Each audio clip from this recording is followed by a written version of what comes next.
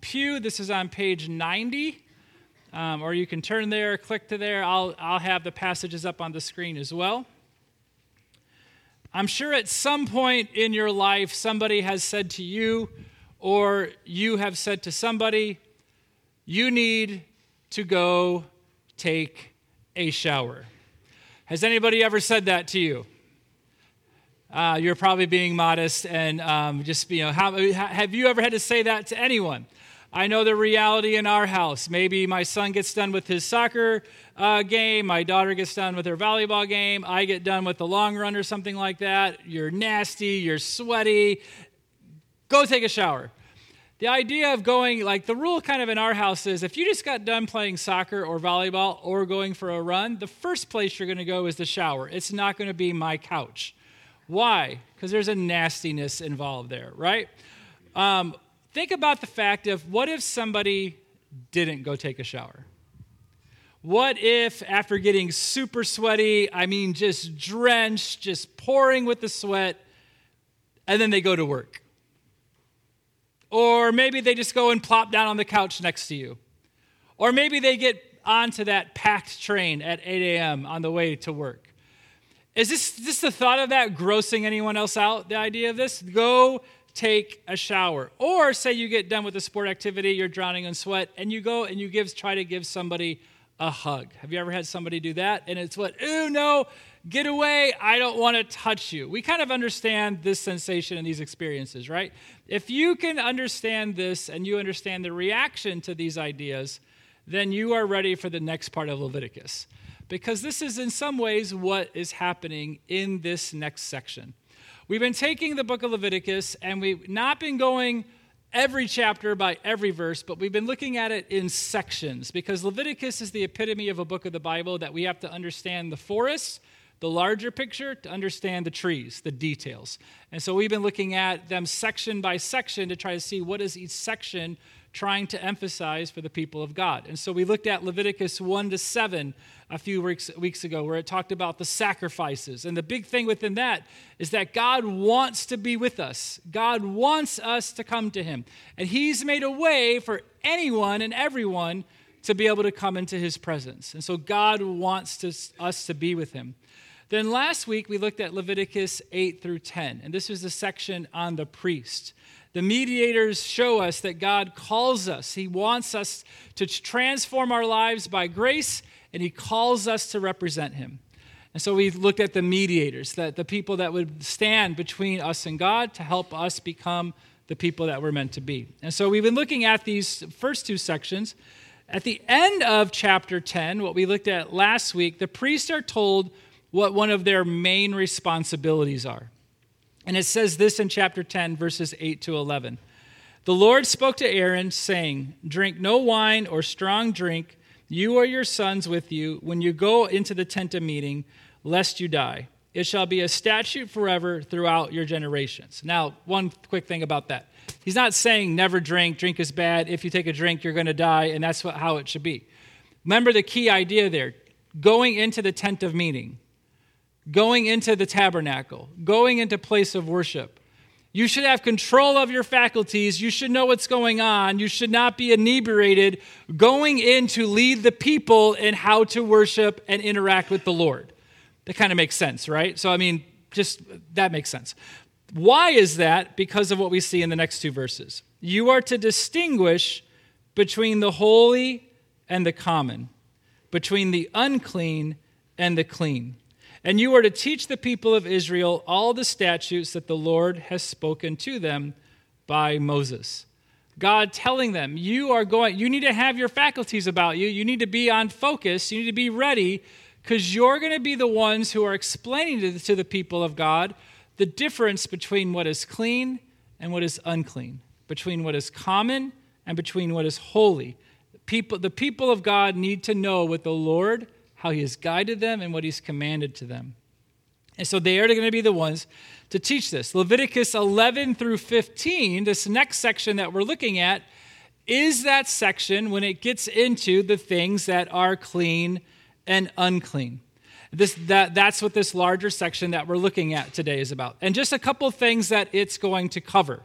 It's going to talk specifically about addresses clean and unclean regarding animals in chapter 11, issues surrounding childbirth in chapter 12, skin diseases and growth in homes and on garments in chapters 13 and 14, and then genital discharges in chapter 15. So I have a lot of pictures that I want. No, I'm just kidding. No, I'm just kidding. I feel like I should just make that disclaimer really quick that no pictures are used, not using any images today like I normally would do.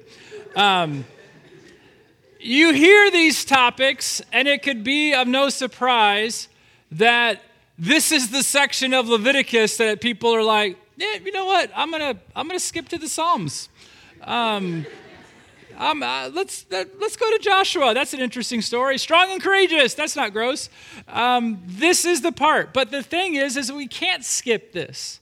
We can maybe understand why people would, but it's in Scripture. We can't skip it. And what we're going to see is why we shouldn't. And this is the big thing from today. Why we have these chapters and the larger kind of idea. God cares deeply about every aspect of your life. Every aspect.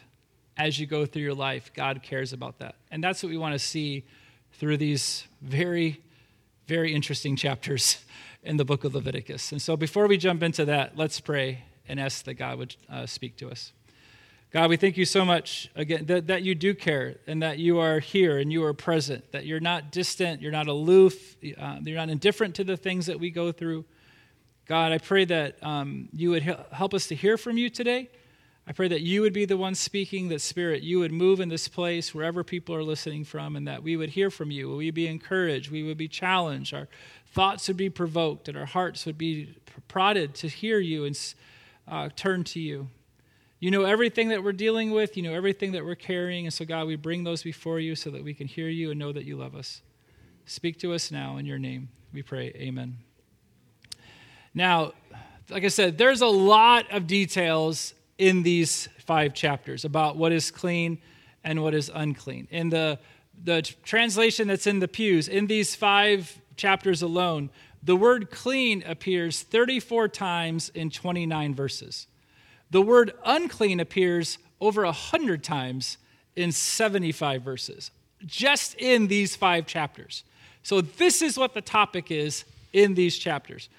Using my weekly refrain that I have used every week and will continue to use throughout the rest of this series, we're not going to be able to look at every element of every 5 chapters. And so that could probably be relieving for just knowing what these chapters are about. We want to hit on the big thing within these chapters. And within that, we're going to focus on chapter 11, specifically verses 44 to 47. And so one small portion of this. This is what that text says. For I am the Lord your God. Consecrate yourselves, therefore, and be holy, for I am holy. You shall not defile yourself with any swarming thing that crawls on the ground, for I am the Lord who brought you up out of the land of Egypt to be your God. You shall therefore be holy, for I am holy. Verse 46, this is the law about the beast and the bird and every living creature that moves through the waters and every creature that swarms on the ground, to make a distinction between the unclean and the clean, and between the living creature that may be eaten and the living creature that may not be eaten. Now, this is at the end of chapter 11, which is about the dietary laws and them and how and what they can and can't eat. But this section here, this small section, really gets to the heart and the idea of what the larger section of chapters 13 to 15 is about. And there's 2 really important principles within here. If God cares about the details of our lives, then there's 2 really important principles within this that we need to see. First one is this. The details of our lives should be holy because our God is holy. The details of our lives should be holy because God is holy. Just reading those first 2 verses again, 44 and 45. I am the Lord your God. Consecrate yourselves, therefore, and be holy, for I am holy. You shall not defile yourselves by any swarming thing that crawls on the ground, for I am the Lord who brought you up out of the land of Egypt to be your God. You shall therefore be holy, for I am holy. Holiness is at the core of who God is. It's the core, one of the major defining realities of his character. He is perfect. He is without sin. The holy God is perfectly loving, perfectly good, perfectly just, transcendent, above, and different from all. He is God, and we are not. And he is a holy God. And so God directs the people that if the core of what defines him is holiness, then that should define us as well. And why can he say that? Because he says, "For I am the Lord your God." This isn't just anyone. This isn't just a guy down the street. This isn't a person on the other side of the country or the world. This is our God. We are in relationship with him. We've made covenant with him. He is Lord of my life. We use that language. This is serious, and he is our God. And then because of the fact that we are in relationship with him, he says, consecrate yourselves. Be holy. We talked about that consecrate word, the idea of setting yourself apart. This is different than other things. See yourself as different than other things. Not the idea that I'm better than you or something like that, but God has made me one of his own. That means I'm no longer lost, now I'm a child of God. I'm no longer away from him, now I'm one with him. That's different. And so God says, see yourself as that, and because I am your God, be holy. And we need to be really clear on this. There's no, if you feel like it, if you have the time, if you can fit it in, if it's not too inconvenient. There's no qualifiers like that. I am your God, be holy. And why? Because I am holy. I want you to live in a specific way, focus how you live on a specific way, that how you live shows who I am, reflects me, shows the reality of my character.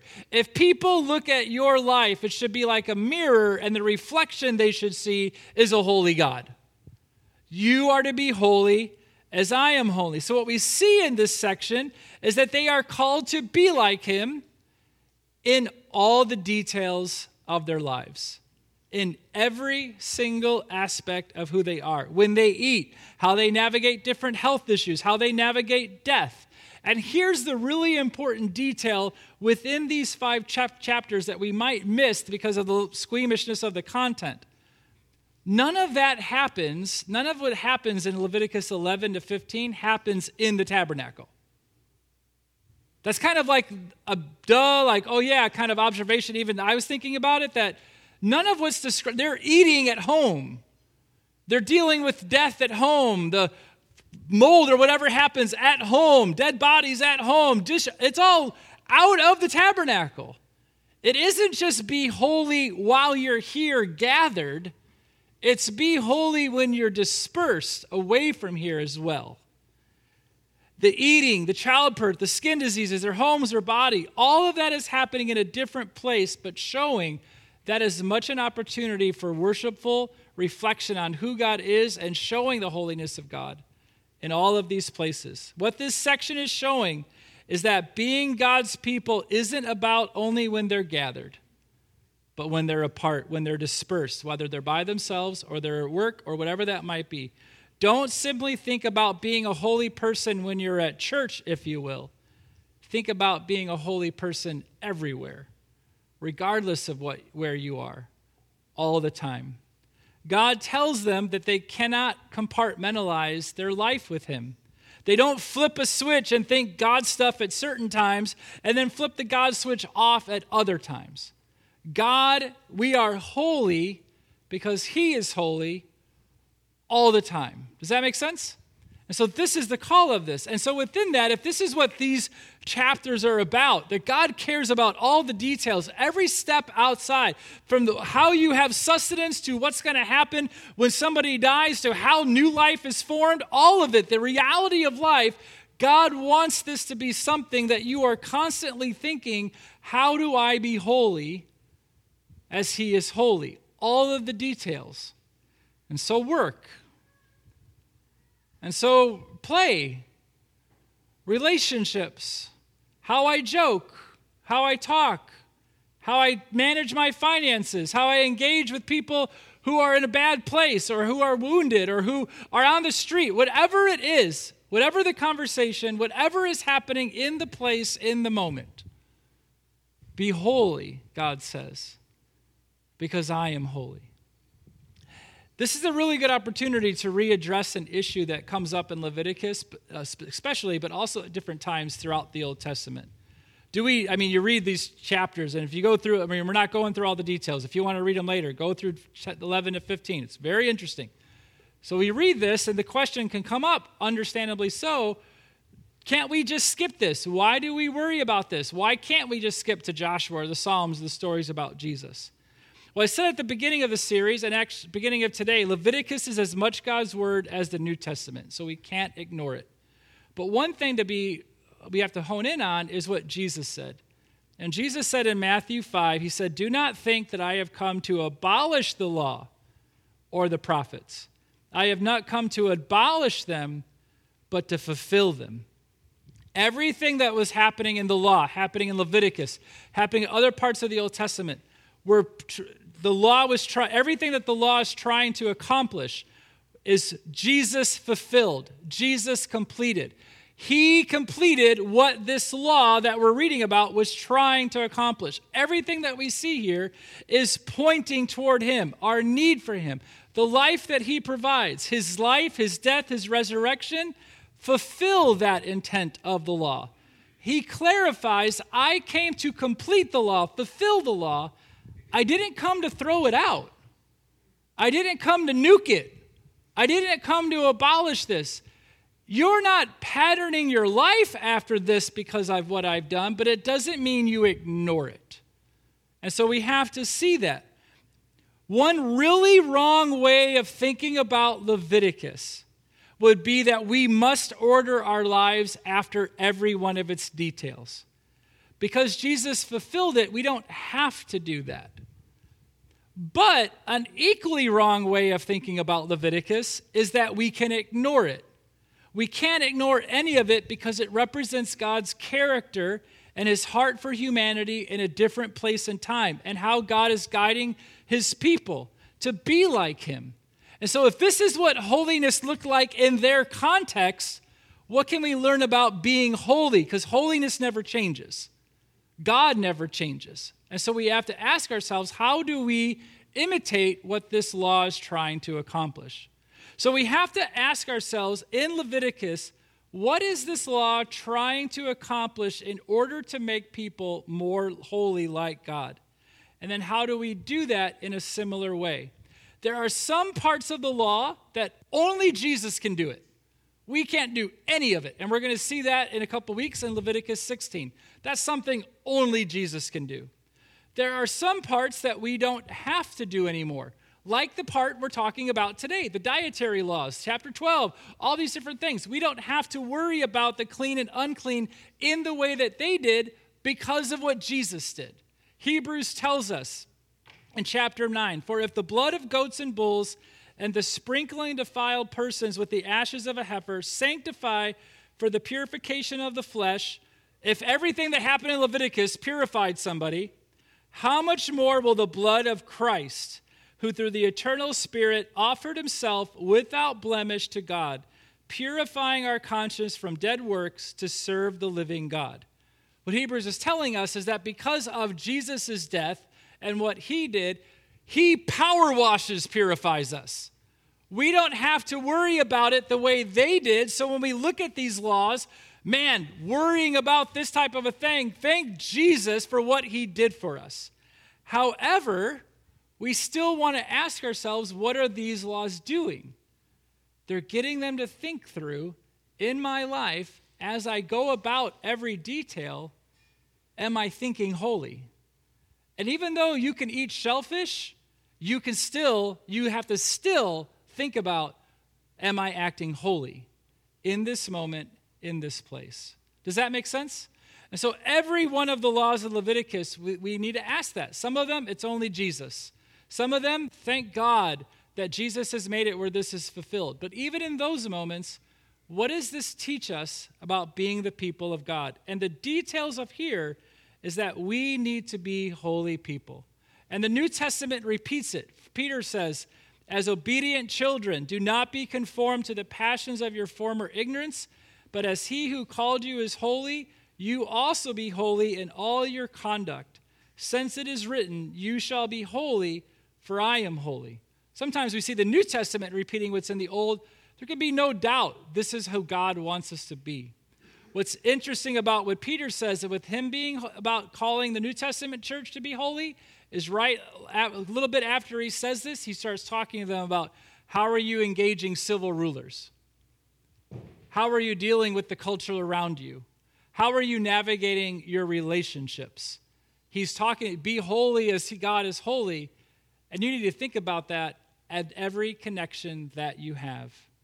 Romans says, I appeal to you, therefore, brothers, by the mercies of God, to present your bodies as a living sacrifice, holy and acceptable to God, which is your spiritual worship. We are called to be holy people in everything that we do. So that's the first principle.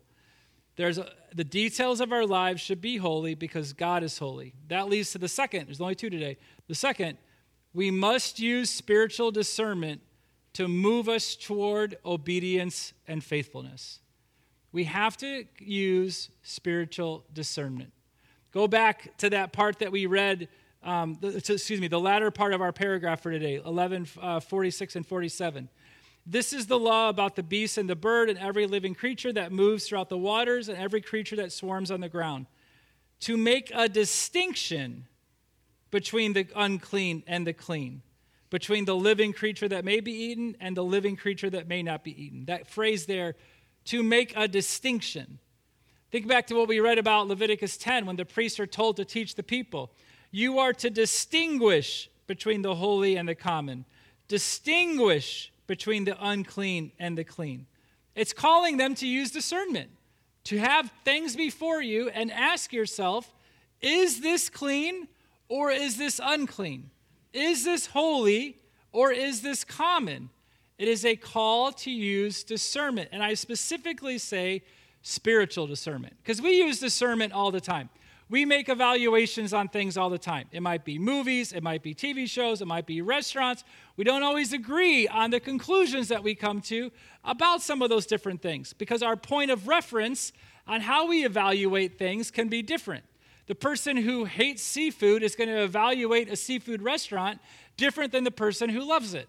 The person who loves scary movies is going to evaluate scary movies different than the person who hates scary movies. It's October. I'm using the scary movie language for Leon, even though he's probably watching online. We have different points of references, and we evaluate the world around us sometimes, especially our experiences, based on that. But what Leviticus and other parts of Scripture are telling us is that to be a person who follows God, we all have the same single point of reference by which we conduct our lives.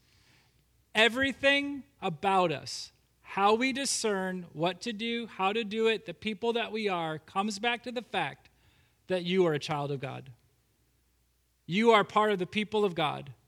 And if He is your God, then that means you are called to be holy, and that is our single point of reference. That is how we discern the things that we have and how we go about doing what we do, which is different than our culture, because our culture's point of reference is the person. It's the self. Well, I think a person should just be able to do whatever they want. I mean, if that makes them happy. That's not the best thing. My idea and the things that, as far as how I come up with stuff, I might have some good ideas every once in a while, but trust me, there's a lot of people that can tell you my ideas are not consistently that great. And so we know and we trust the reality that a perfect God, a holy God, a perfectly good and loving God, His ways are also perfect. And so in saying He's going to be my single point of reference, and I'm going to do I'm going to pattern how I live based on who He is, I am living life at its best when I'm doing what I'm doing to try to imitate God. And to go my own way is second rate. It never measures up. And it's never going to compare to living the life that God has for us. And so he calls us to think through, how do we live our lives in a way that is holy? The only way I can do that is to use discernment. And discernment, I have to be intentional. I have to stop and I have to think. I have to process. Philippians says, finally, brothers and sisters, whatever is true, whatever is honorable, whatever is right, whatever is pure, whatever is lovely, whatever is admirable, if anything is excellent or praiseworthy, think about such things. Think. Stop and think. Is this holy? Is this the best? Is this going to honor the Lord? Is this true and noble and right and pure and lovely and admirable and excellent and praiseworthy? If it is, go that direction. But if it's not, I have to not go that direction. That's using spiritual discernment. Because whatever direction I go in, it has to lead to holiness. We were driving to small town Indiana last night to help my dad with something, and me and the kids are in the car, and I never really been exactly where we were going, so I have it in the maps, and it's come to this fork in the road and go left. Well, if I were to go right, that would be the dumbest thing in the world. If you were in the car with me, you'd be like, what are you doing? Well, I want to go that way.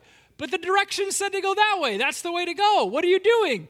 And you'd want to take over driving, because why in the world would you go the way opposite than what you're being directed to? Discernment points us to holiness, and what are we thinking to go the other way? We need to move toward faithfulness. We need to move toward godliness. We need to move toward our God. And sometimes that's hard. Sometimes that's not easy. Sometimes it's not as clear as Siri saying turn left, and she's probably going to start talking to me. Nope. Sometimes we need to process with other people. Sometimes we need people to open up the Word and help us figure it out. But either way, we need to stop and pursue holiness and think. Hebrews says in chapter 5, about this we have much to say, and it is hard to explain, since you have become dull of hearing. For though by this time you ought to be teachers, and you need someone to teach you again the basic principles of the oracles of God. You need milk, not solid food, for everyone who lives on milk is unskilled in the word of righteousness, since he is a child. But solid food is for the mature, for those who have their powers of discernment trained by constant practice to distinguish good from evil. You hear him confronting people who are really immature in their faith. And he's telling them, you need to learn the basics. You need to get this down, because you need to move beyond that to get to maturity, so you understand the word, you understand who God is, you understand what he calls to, so that you can constantly practice discernment between what is good and what is evil. I would say the thing we need to consider from what Hebrews is telling us is sometimes we have trouble discerning what is holy simply because we are okay being spiritually immature. We do not put the effort in prayer, in reading the word, in connection and community with other people to grow in our faith, to understand our faith, to learn more about God, so we can then live for him obediently. We need to be, if you are somebody who follows Jesus, Sunday mornings cannot be the only time you open up your Bible. If you are somebody who follows Jesus, Sunday mornings and your life group cannot be the only times you open up the Bible. You need to be in those places. You need to hear this. This isn't just like social club. This is coming and hearing the Word of God, learning the Word of God, so we can implement the Word of God and how he guides us. But you need to be doing that on your own as well. We have to be taking in the Word, praying to him, bringing our lives before him so he can teach us how to discern what is good and evil. 1 Peter again, he tells us, be holy in all of your conduct. Colossians 3 says, whatever you do in word and deed, do everything in the name of the Lord Jesus, giving thanks to God the Father through him. There is nothing that we don't just stop and be quiet and slow down and discern. Whether it's how we talk to one another, how we go about, you fill in the blank, every detail. I have to stop and discern, what does holiness look like in this moment? And it's in those moments when we don't discern and we don't go toward holiness that we aren't representing the reality of who Jesus is, And so within our own lives, we're not experiencing the fullness of God and the blessings of God, but we're also not portraying the reality of who God is to the world around us. We can see a lot of people in the world around us who say that they're Christian and they act another way, and I guarantee it's the simple reality that they're not trying to be holy people. They're putting some cultural thing or political thing or personal gain first, and to say holiness is second would be generous. It's probably not even on the map. We have to be holy people and let that drive everything. This might be a pretty part of Scripture, but it's actually an incredibly important part of Scripture because it's telling us every single detail about you matters. And that might be, like I said, the whole big thing is God cares about every single detail. What the whole message is about, be holy and make sure you're using discernment to obedience. Is God just say, come on, do what I'm telling you. No, that's not what God is saying. Because remember, God is perfect and God is good and God's ways are best. And so when God says, I want you to be holy as I am holy, I want you to live every detail as a holy person, he's saying, I want you to experience that the best way possible. Not that it's not going to be easy all the time. There's definitely going to be huge trials and challenges. But to be holy as God is holy is God setting us up for the best way to experience life, to go through life. We have to trust him that his way is best. We have to trust him and be obedient. Let me end with this passage again. We already read it, but Hebrews 9. If the blood of goats and bulls and the sprinkling of a defiled person with the ashes of a heifer sanctify for the purification of the flesh, how much more will the blood of Christ, who through the eternal Spirit offered himself without blemish to God, purify our conscience from dead works to serve the living God? That's the gospel. It isn't by what we do. It isn't by bringing things that we're made right with God, that we're purified, that we're made holy, that we're made his sons and daughters. It's not by anything we do. It's based on what Jesus has done. Jesus is the one that cleanses us. Jesus is the one that takes away any shame, any guilt, any of those negative type things. God is the one who makes us new. God is the one who gives us life. He's the one that makes it possible through his death and through his resurrection. You just have to receive that gift of life that he's offering for you. And the life that he's giving you is the best life that there is. And he guides us in how to live it by challenging us to be holy. Let's pray together. God, we thank you so much for today. We thank you for your word.